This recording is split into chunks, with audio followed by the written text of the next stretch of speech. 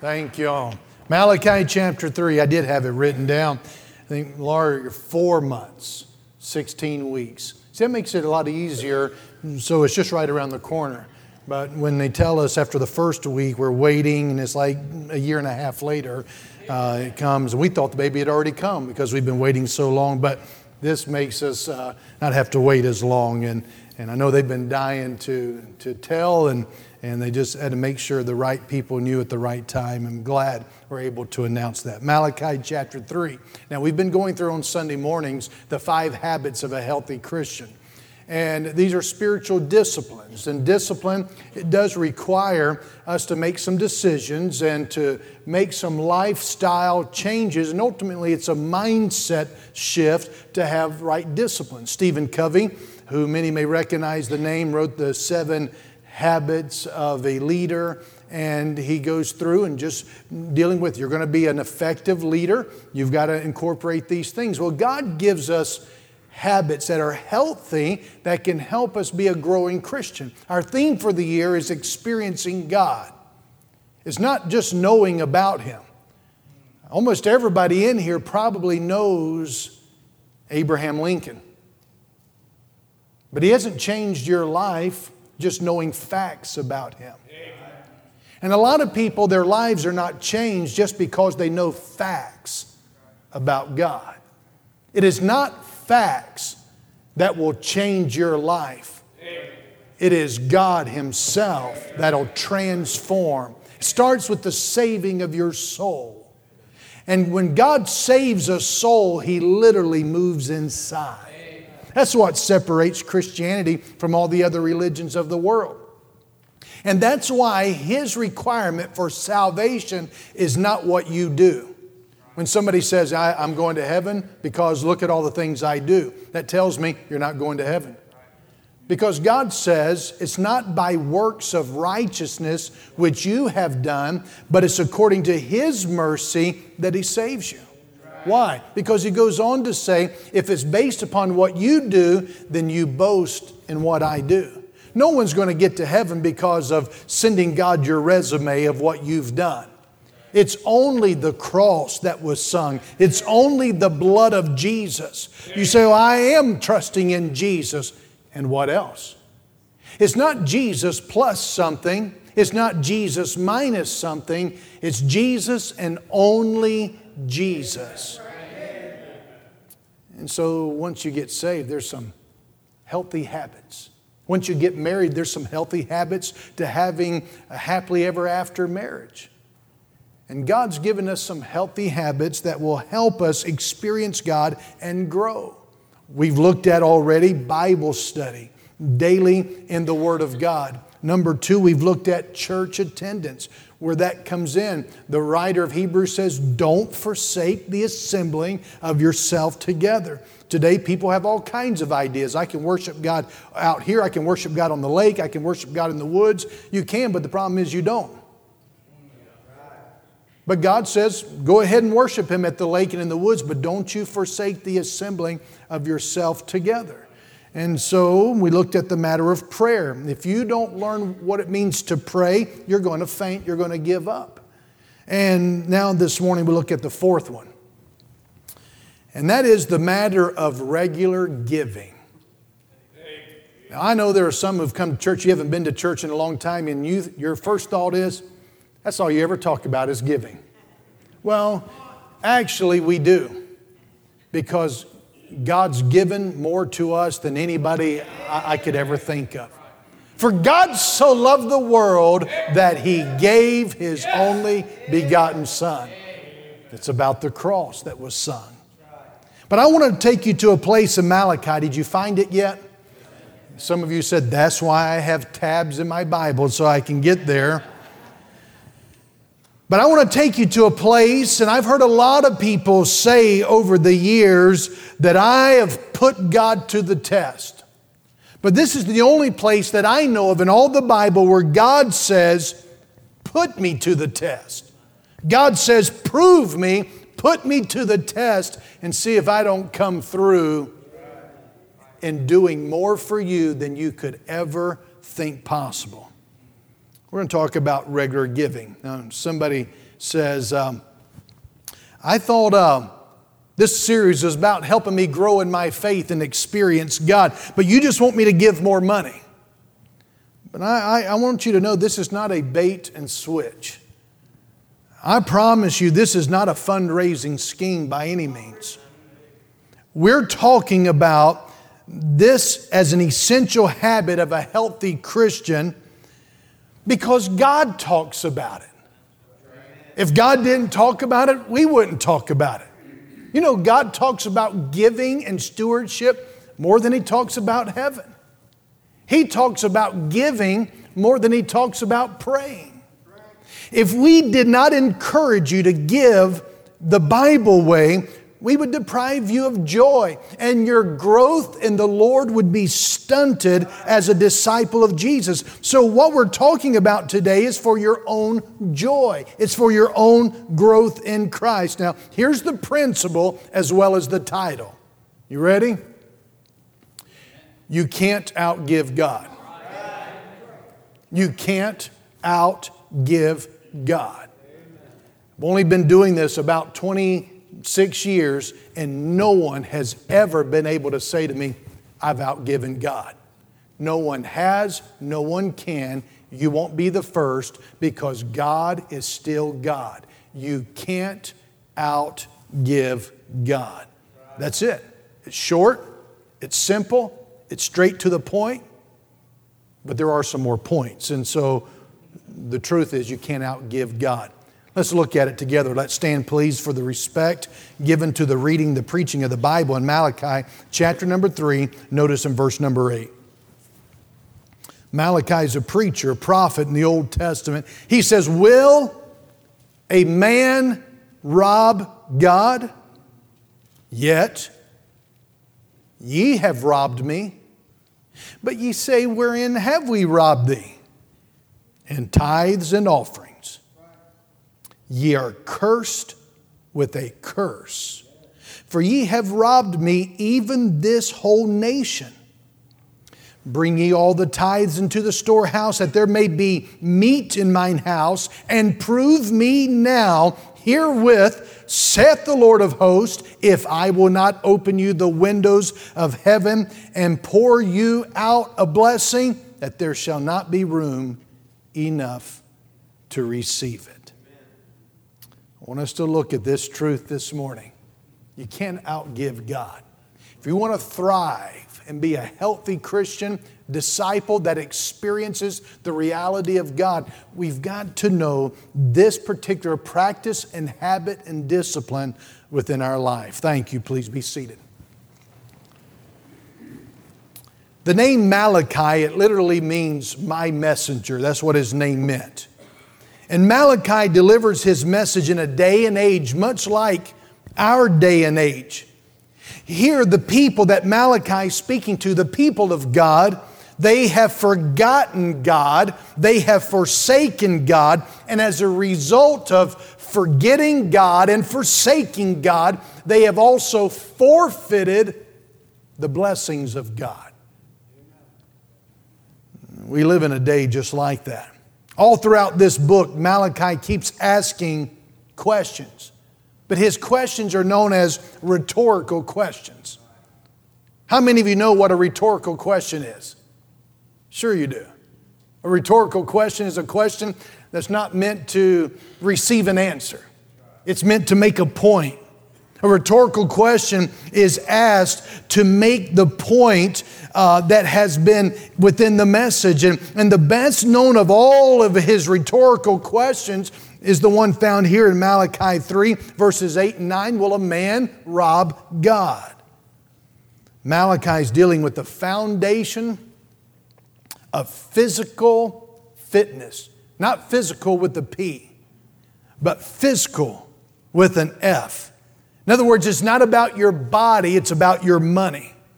And so what happens is Malachi, he rebukes them and says, God rebukes you. Malachi says that the people, they've robbed God. They say, how? And according to Malachi, the people have robbed God by not giving their tithes and offerings. The word robbed here literally means to take By force. They've taken by force something that already belongs to God. See, sometimes we think of giving as, this is mine, I'm going to give it to God. And God says, no, it was mine, and you give it back to me because it was on loan to you. Everything you and I have has been loaned to us by God. You say, prove it. Well, how did you get here? How did you make yourself? When will your days expire? How many ticks of your heart remain? When you take your last breath, how much are you taking with you? 1 Corinthians 6:19, what? Know ye not that your body is the temple of the Holy Ghost which is in you, which you have of God, and ye are not your own, for you are bought with a price. Therefore glorify God in your body and in your spirit, which are His. He gives a rebuke. But then because of that, there's a retribution. He says in verse number 9, you're cursed with a curse. God wants to bless His people, but He says that your choice determines blessing or curse. You rob God, you're going to experience curse. But then He gives a remedy. What's the remedy? The remedy is to return. Return to God what is His. Verse 10, bring ye all the tithes into the storehouse. Bring what belongs to Him and give to Him so that this curse will be removed. And then He says there's a reward. When you do that, God says, upon your returning, upon your tithing, when you repent of your robbing, there's a reward that follows. And Malachi goes on to share how the blessings of God will be poured out upon you to such a degree, he says, you won't even be able to contain it all. That's what verse 10 is saying. Bring ye all the tithes into the storehouse, that there may be meat in mine house, and prove me. Put me to the test now herewith, saith the Lord of hosts. God is saying, I put my signature to this. I put my name to this. And see if I will not open you the windows of heaven and pour you out a blessing, that there shall not be room enough to receive it. See, the reality is you give to God the first dime out of every dollar. You give to God the first day of every week. You give to God the first hour of every day. You give to God the first fruits of your increase. And the Bible says, God says, I'm going to open the windows of heaven and I'm going to bless you so much you won't be able to keep up with it.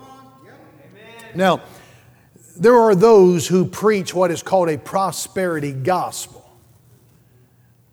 And they misuse passages just like this. Now understand, God does not promise to give you earthly wealth when you give generously to His kingdom. That's not what He's promising. God is not a slot machine. What is the blessing when He says, I will pour you out a blessing? We know this just from the entirety of the whole Bible. He's referring to experiencing God. Enjoying God, extending to us His goodness.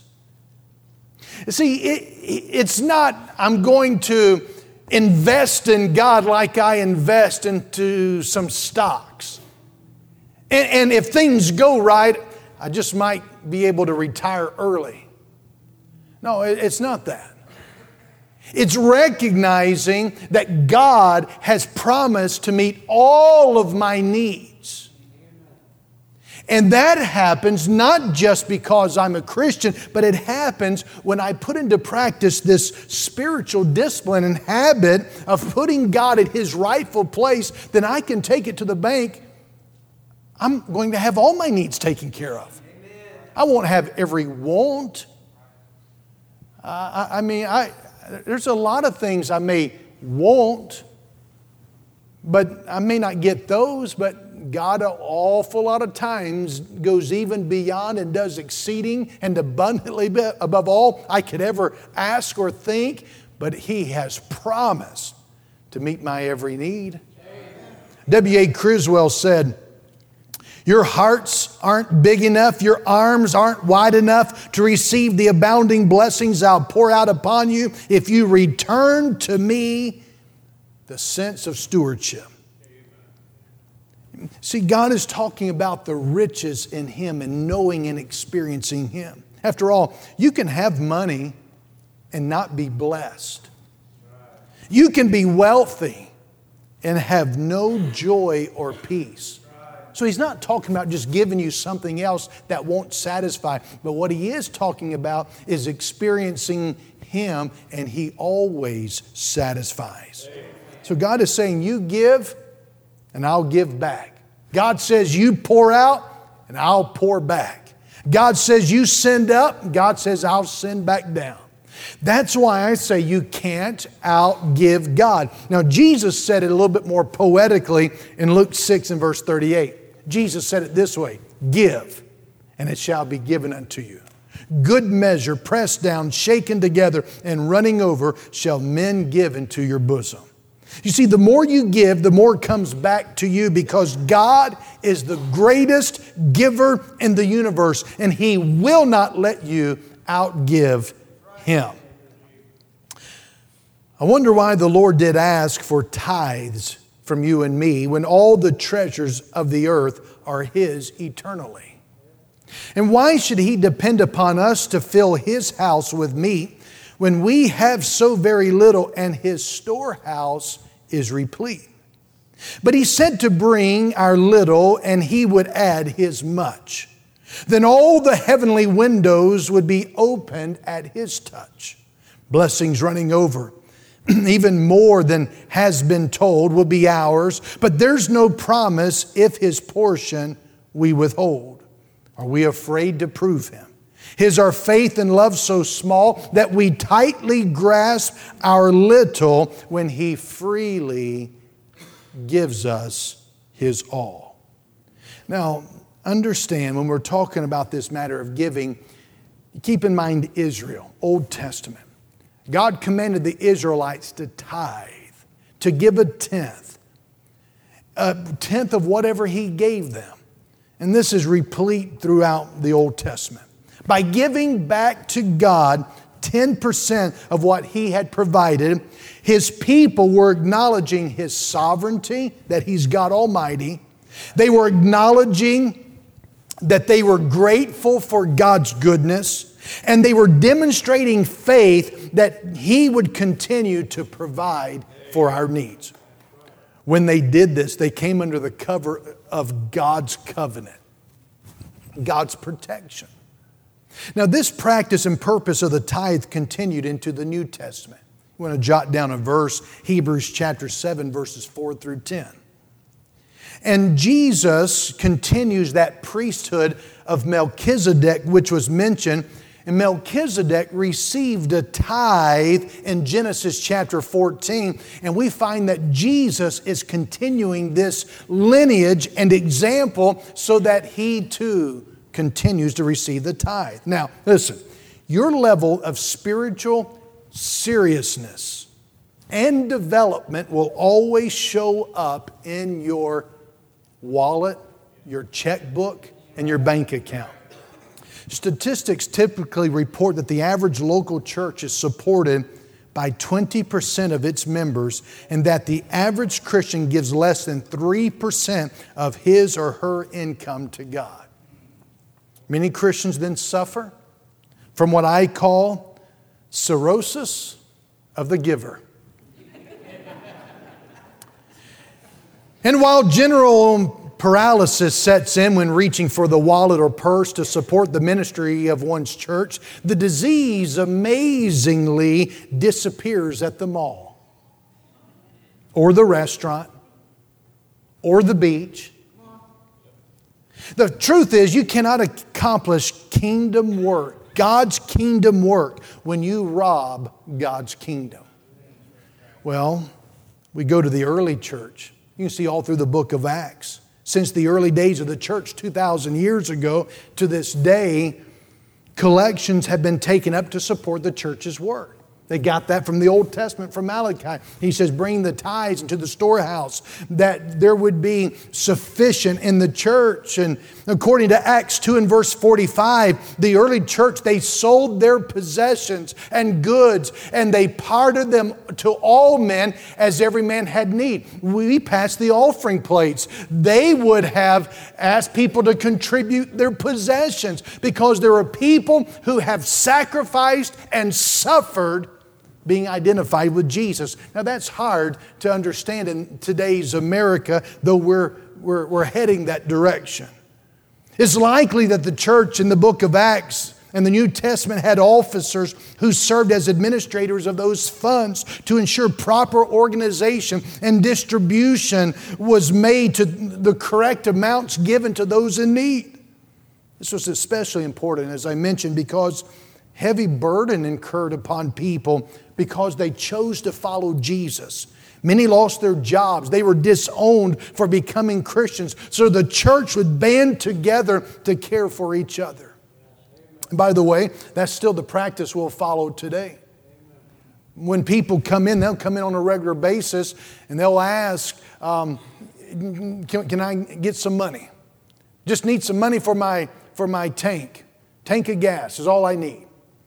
And I remind them, and we put it in our Constitution bylaws so that no matter how much I may feel for somebody, I cannot give without the consent of the deacons. No one deacon can give without the consent of others. And part of the reason is because the world thinks the church ought to be helping us. You're here for the community, help us. And that comes from a wrong mindset about the social gospel, that if we just meet everybody's social needs, then we will be functioning as a church. The church is not here to meet people's social needs. It's to meet the need spiritually, which will determine where you spend an eternity. But when it comes to helping meet needs, our first and foremost responsibility is to our local church family.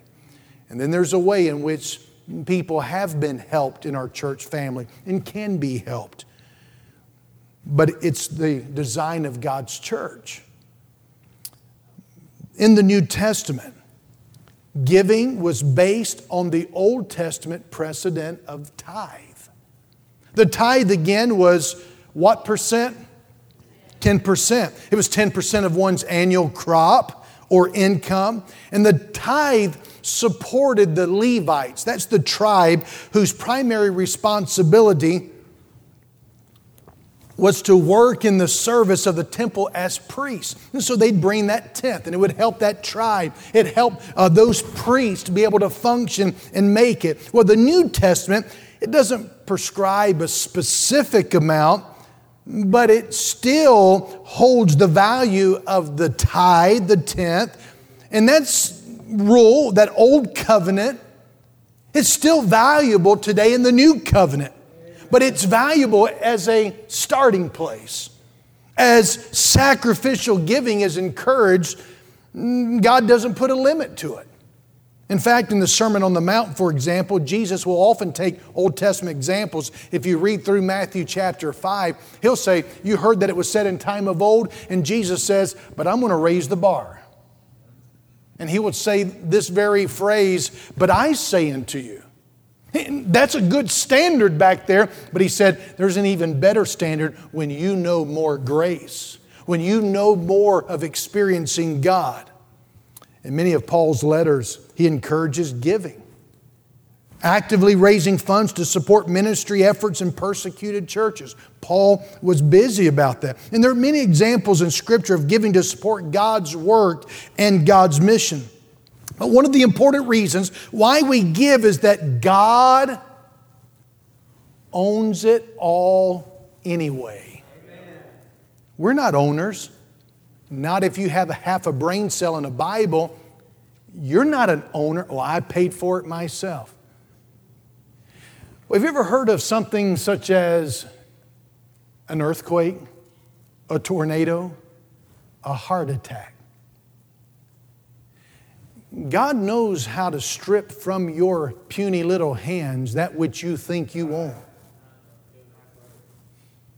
We give because ultimately God owns it anyways. We're not owners, we're stewards. Listen to Psalm 50, verse 10 through 12. You've known this thought, you've known this principle by way of a song perhaps. But listen to what it says. For every beast of the forest is mine, and the cattle upon 1,000 hills. I know all the fowls of the mountains and the wild beasts of the field are mine. If I were hungry, I would not tell thee, for the world is mine and the fullness thereof. See, God reminds His people, He doesn't ask for a sacrifice because He needs the animal. God doesn't ask for money because He's short on cash. God owns it all. It's all His. He has no need for anything. He doesn't ask us to give because He needs us. He's asking us to give because we need Him. When we realize that everything we have is truly His and comes from Him, we're filled with gratitude. And we become eager to give back a portion of what He's graciously given to us.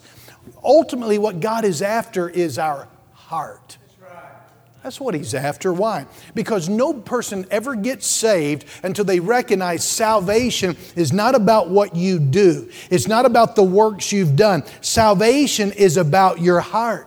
Romans chapter 10 and verse 9, that if thou shalt confess with thy mouth the Lord Jesus and believe in thine heart that God raised Him from the dead, then thou shalt be saved. Remember the thief on the cross? There were two. And remember the one thief who said to Jesus, remember me when thou comest into thy kingdom? That thief said to the other one, we're here because we deserve it. We're crooks. We're criminals. And do you know that you are as well? You don't know me, you say, but God does, I say. Romans 3:23, all have sinned. All means all. That's all of what all means. All have sinned and come short of God's standard.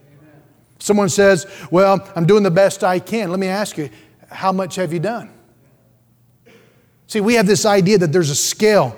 My good works outweigh my bad works and I'll get to heaven. There's no scale in the Bible. There's no scale in the Bible that determines your salvation. If there was a scale, Jesus died in vain. He died because He was the only one. He literally left heaven because you could not earn it. You couldn't buy it. You don't deserve it. None of us deserve it. That's why it's a gift. That's why it's grace. That's why it's His mercy. That's why it's called salvation. The only thing you earn is hell. That's the only thing you and I deserve is hell. But when we see the gift of God is not a plan, it's a person. His name is Jesus. And you come to the point of saying, I don't want my sin. I don't want to go to hell. It's Jesus. I remember a man telling me one time, I'm going to heaven because I keep the 10 Commandments. I said, interesting. Can you tell me what they are? He thought for a moment. He said, do unto others as you'd have them do unto you. Such a good idea. It's not one of the 10. He said, cleanliness is next to, I just stopped him right there. I said, it's not even. I said, your mom would be proud, but it's not one. It's not even there. I said, you mean to tell me you think you're going to heaven because of keeping the 10 Commandments? You can't even name them. Well, I'm doing the best I can. Well, how good do you have to do? Do you know how good you have to be and how much good you have to do? Jesus says it, Matthew 5:48. Be ye therefore perfect, even as your Father which is in heaven is perfect. Do you know of anybody who's perfect? The only person I know who thinks he's perfect is the Pope. That's why he's not married, because if he were married, his wife would tell him otherwise. But God tells us even the Pope is not perfect. He's a sinner. He's come short of God's standard and glory. That's why that crowd keeps changing God's standard. And God says, you leave it alone. You don't add to it. You don't take away from it, or judgment is upon you. For my word is forever settled in heaven. It's not what you do. I asked one person, well, you think you're going to heaven based upon how good you are, but if all of eternity hinges upon this, don't you think you'd have a scorecard somewhere? Kind of like in golf. Don't you have a scorecard? Bowling, you have a scorecard. Every sport, there's some score that's there. So what's your score? How good do you have to be? Do you know every religion of the world, they cannot tell you, I know 100% certain right now that if I took my last breath right now or 5 years from now, either right now or 5 years from now, I am 100% certain all of my sins, past, present, future, are forgiven, and that right now I have eternal life. No religion in the world can say, I know. They can't. Because every religion of the world, it hinges upon what they do. But Jesus says, I'm the way, the truth, and the life. No man cometh unto the Father but by me. Well, Jesus, I'm working for you. In Matthew 7, He will say to those people in that day who said, we preached in your name, we did ministry in your name, we did miracles in your name, and He will say to them, depart from me, I never knew you. Amen. Why? Because He rejects anything you try to earn or buy when He paid it all. Amen. You pay off your automobile. You want to keep sending money into the bank? You pay your last mortgage. You want to keep sending money in? And Jesus, John 19 and verse 30, before He took His last breath, He cried, it is finished. Amen. He paid the sin debt. So why would you want to keep adding to it? Jesus paid it all. I'm so thankful that giving does not get me into heaven. I'm not giving so I can go to heaven. God's people give because we took the gift that gets us to heaven. And salvation is not a process of what you do. Salvation is an event like your wedding date. It's an event of what God did in you. And Jesus is after our heart. In Matthew chapter 6, verse 19, that Sermon on the Mount, you'll find Jesus talked a lot about possessions and money because, again, He's going after the heart. Listen to Matthew 6, 19 through 21. Lay not up for yourselves treasures upon earth where moth and rust doth corrupt, and where thieves break through and steal. But lay up for yourselves treasures in heaven where neither moth nor rust doth corrupt, and where thieves do not break through and steal. Now notice verse 21. For where your treasure is, there will your heart be also. Jesus is talking about possessions. He's going after the heart. He tells us not to store up our treasures for ourselves here on earth, but in heaven. Why? Because where your treasure is, that's where your heart is also. I used to have the idea that it was the other way around. That wherever my heart is, that's where my treasure is. But the idea Jesus is getting across is the order and the progression of our heart and treasure.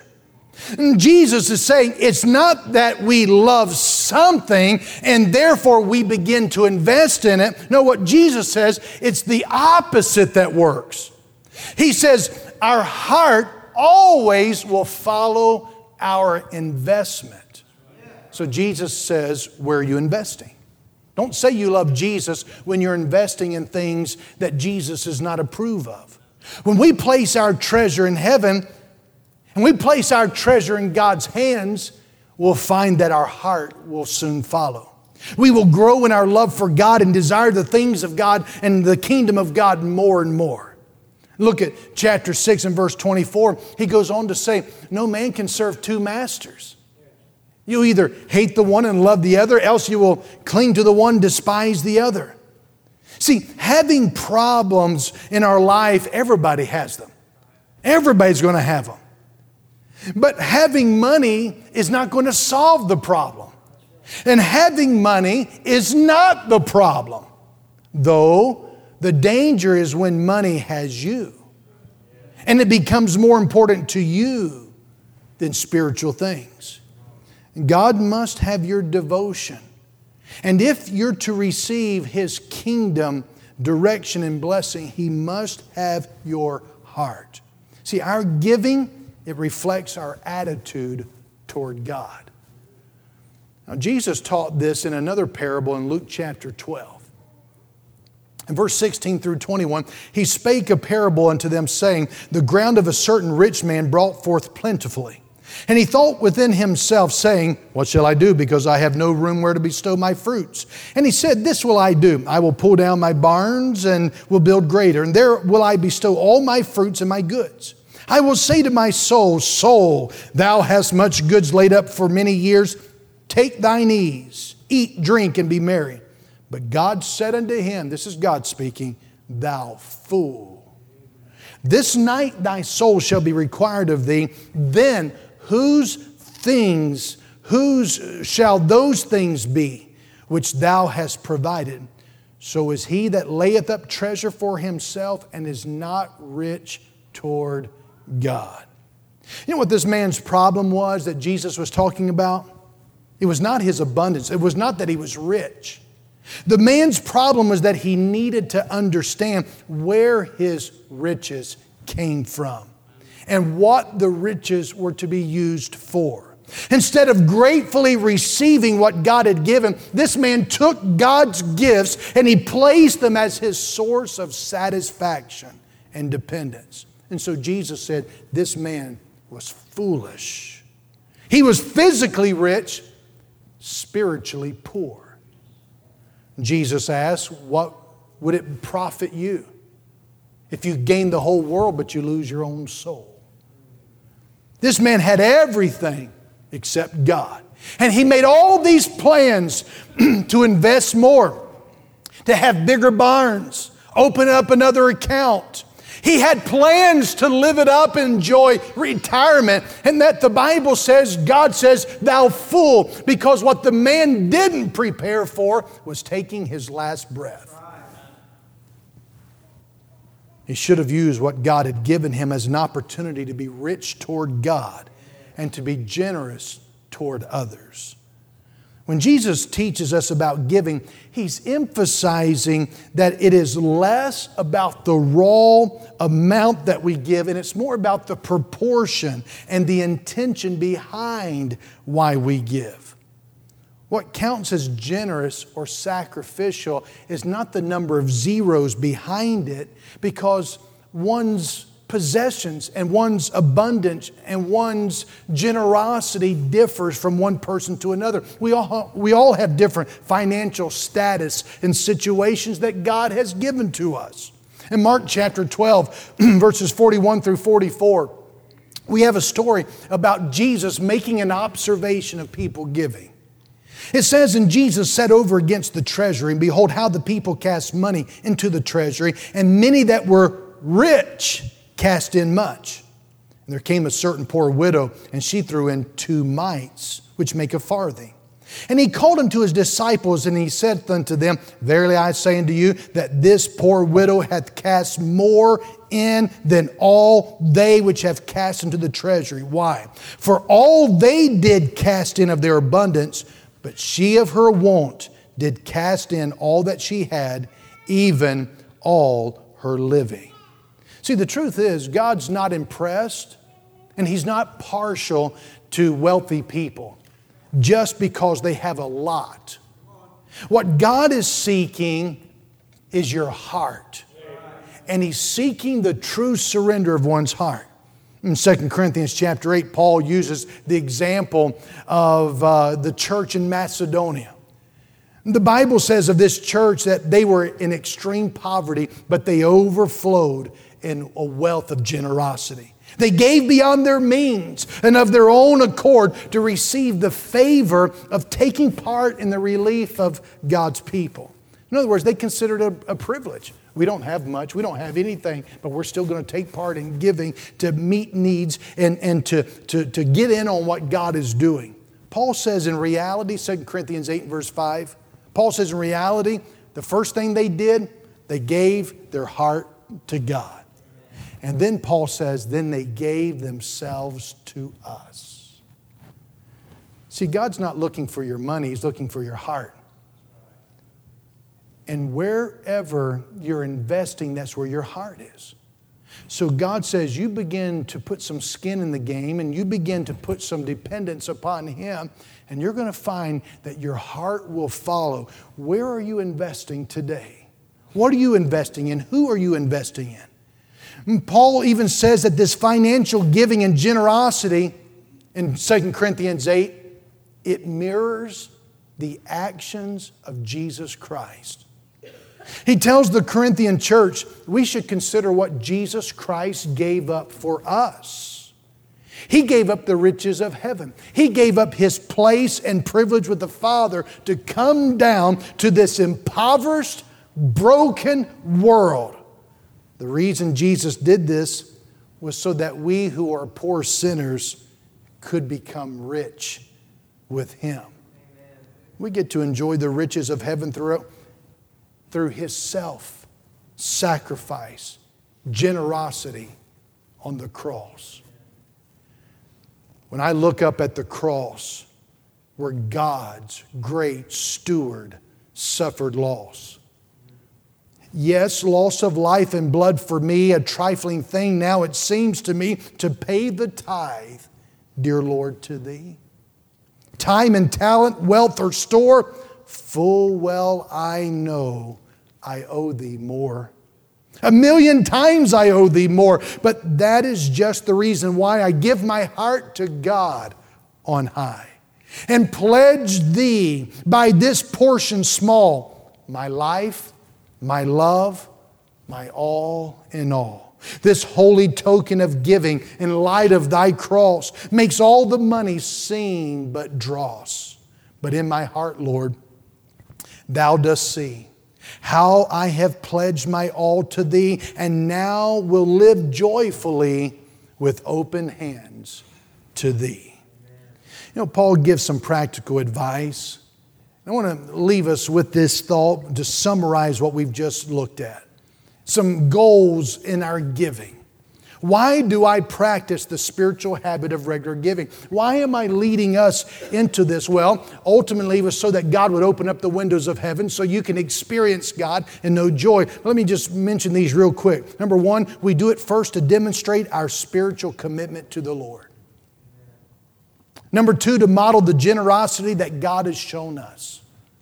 Number three, to support full-time ministry and mission work. Number four, to build up the church. Number five, to participate in God's mission. Number six, to become surrendered stewards. Number seven, to become generous people. Number eight, to experience joy. Number nine, to store up treasures in heaven. See, the spiritual discipline of regular giving, it turns our hearts to God. It opens up that tight grip we sometimes have on the things we own, making what we own and use, and the money we have, making it available for God's use. Then God makes more money and resources available to us. See, God's people who give will be given by God so we can keep continuing to give. When we give regularly, we begin to become more like Christ.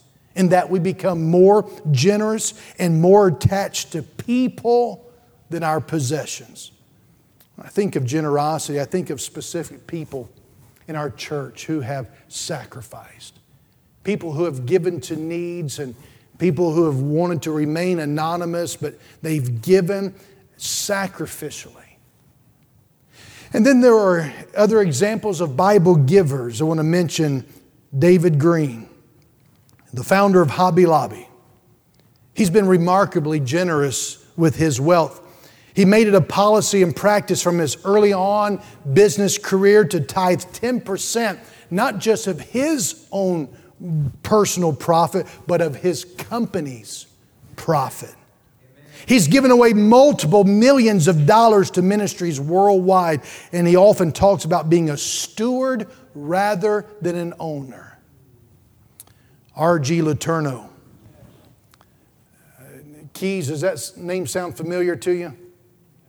You'd be interested maybe in reading about him. He took on a whole new meaning to me once I came here and got to know the Keys business. But in 1904, he gave his life to Christ and he went on to become a successful businessman. And he's considered to be the father of the modern earth-moving industry. But he's credited with over 300 different inventions. He was a faithful Christian. But he made a decision. His decision was, I'm going to give 90% of our profit away to ministry. Which means their business would live off of 10%. That became a problem. The problem was the money kept coming in faster than he could give it away. As he became wealthy, committing to living on 10% of his income, giving away 90% of his personal income and profits to the kingdom work. And here's what Letourneau once said, quote, I just keep shoveling out, God just keeps shoveling back. But God's got a bigger shovel and I just can't outgive God. He also said the question is not how much of my money I give to God, but rather how much of God's money I keep for myself. You say, that might seem radical. Well, isn't that the kind of disciples that Jesus was calling and equipping? And isn't that the kind of disciples we need in today's America, where people are radical and trying to destroy and undermine this country? We need some people who'd be radical and they're trusting God and see if He's not trustworthy to open up the windows of heaven. We fight greed with radical generosity. Now, however that may look to you, would you know that we're waging a war against the love of money? And it's always worth the fight. Because anything that takes your love away from God will leave you empty. Would you pray with me that God would help us to see that generosity is the true antidote to greed, and that He would help us stay in this fight and be able to thrive in experiencing God and living like Jesus Himself. For God so loved the world that He gave. Let's stand together, please.